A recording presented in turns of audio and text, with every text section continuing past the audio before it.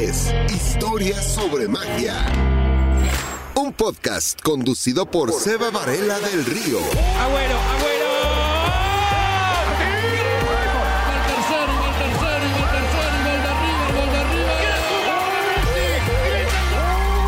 Exclusivo para Footbox.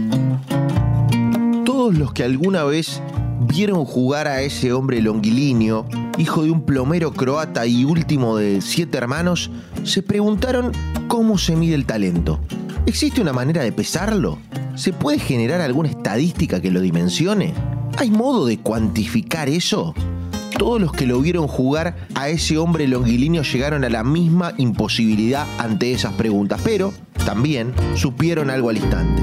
Tenían al talento delante de sus ojos.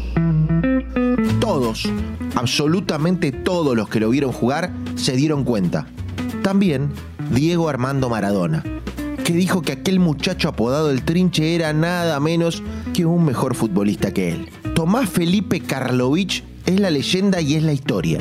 Nació en Los Potreros y llevó su magistral desempeño a Rosario Central, donde apenas jugó un partido como profesional frente a los Andes en 1969. Tras eso encontró su casa, Central Córdoba de Rosario, en el ascenso, donde tuvo un paso largo y con intermitencias entre 1972 y 1986. Allí se volvió mito de los barrios, y eso se cristalizó en el partido más mitológico que recuerde el fútbol rosarino, en 1974. Karlovich era un artista del fútbol. Su esencia recuperaba lo más primigenio del deporte. Él no jugaba para ser profesional, ni para ganar dinero, ni para salir en una tapa de una revista, ni para comprarse el auto más caro, ni para pisar la alfombra roja llena de artistas de Hollywood, ni para bañarse en cadenas de oro, ni para ser el que más. Tomás Karlovich, el Trinche, tan siquiera jugaba para ganar. Él jugaba para jugar y se divertía. Era notable porque en un jugador que tiene buena técnica vos te das cuenta en un montón de detalles. Por ejemplo, viene una pelota rara, hacen así y la matan ahí, la dejan ahí y vos decís, ¿cómo carajos hace este? ¿Por qué no lo sé hacer yo? ¿Entendés? Tienen todas esas cosas, esa sutileza, o meter un pase, viste, de chanfle o de zurda. No, es un jugador, en serio, muy, muy bueno.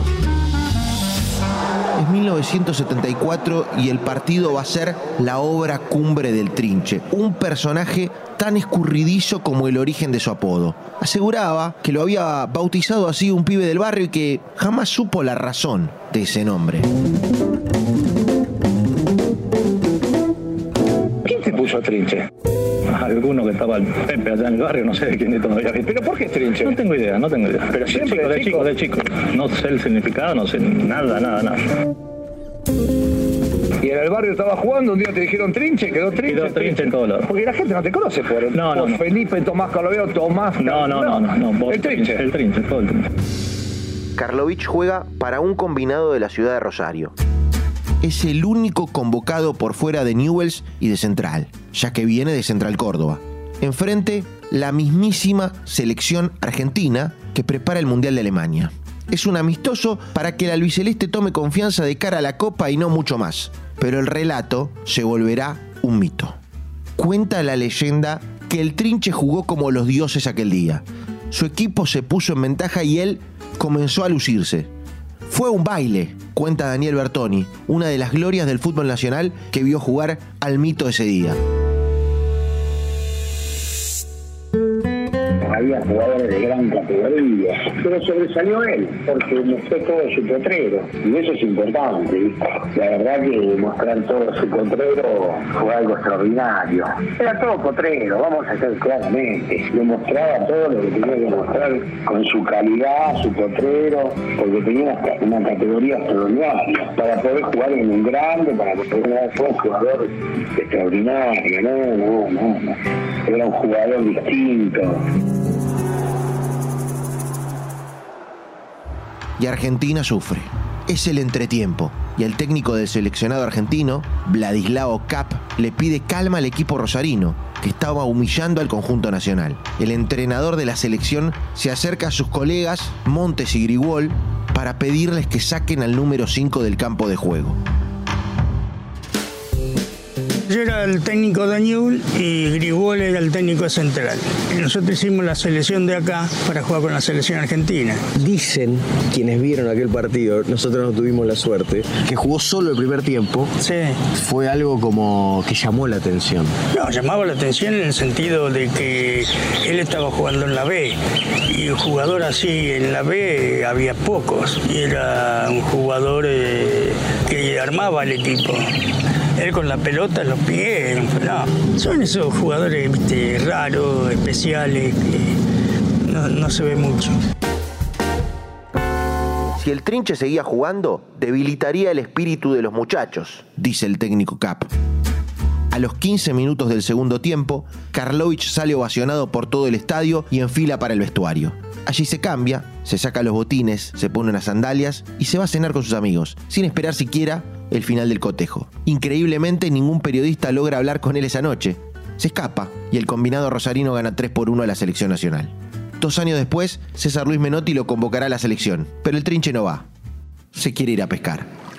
No sé si se fue a pescar o se fue a la isla yo no me acuerdo, pero la respuesta fue esa, que no pudo regresar por el río, que estaba, no sé, está la excusa de que le gusta más pescar que jugar al fútbol. Le gustaba más jugar al fútbol que ser profesional.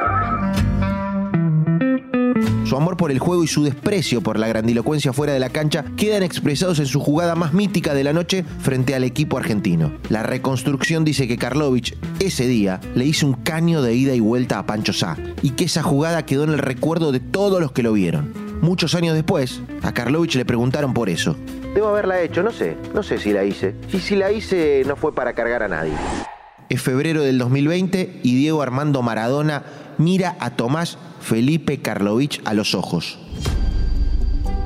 Lo observa con reverencia y acomete una rúbrica que definitivamente convertirá a la leyenda en letra de molde. Ya no habrá anécdota difusa, ya no habrá imagen borroneada, ya no habrá búsquedas de cassettes, tapes o videos en alguna biblioteca perdida. Ya no preguntarán por los barrios ni lo contarán en los bares. Ahora será dicho por el mejor de todos los tiempos. Es por eso que Maradona mira al Trinche a los ojos y le dice claramente: vos fuiste mejor que yo.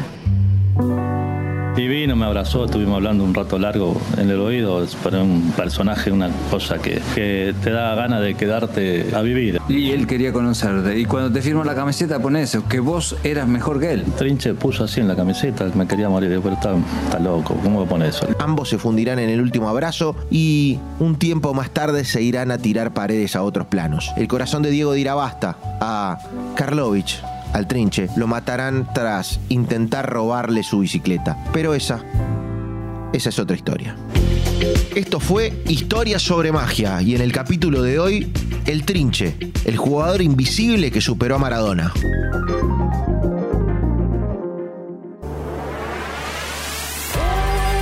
Esto fue Historia sobre Magia, un podcast conducido por Seba Varela del Río, exclusivo para Footbox.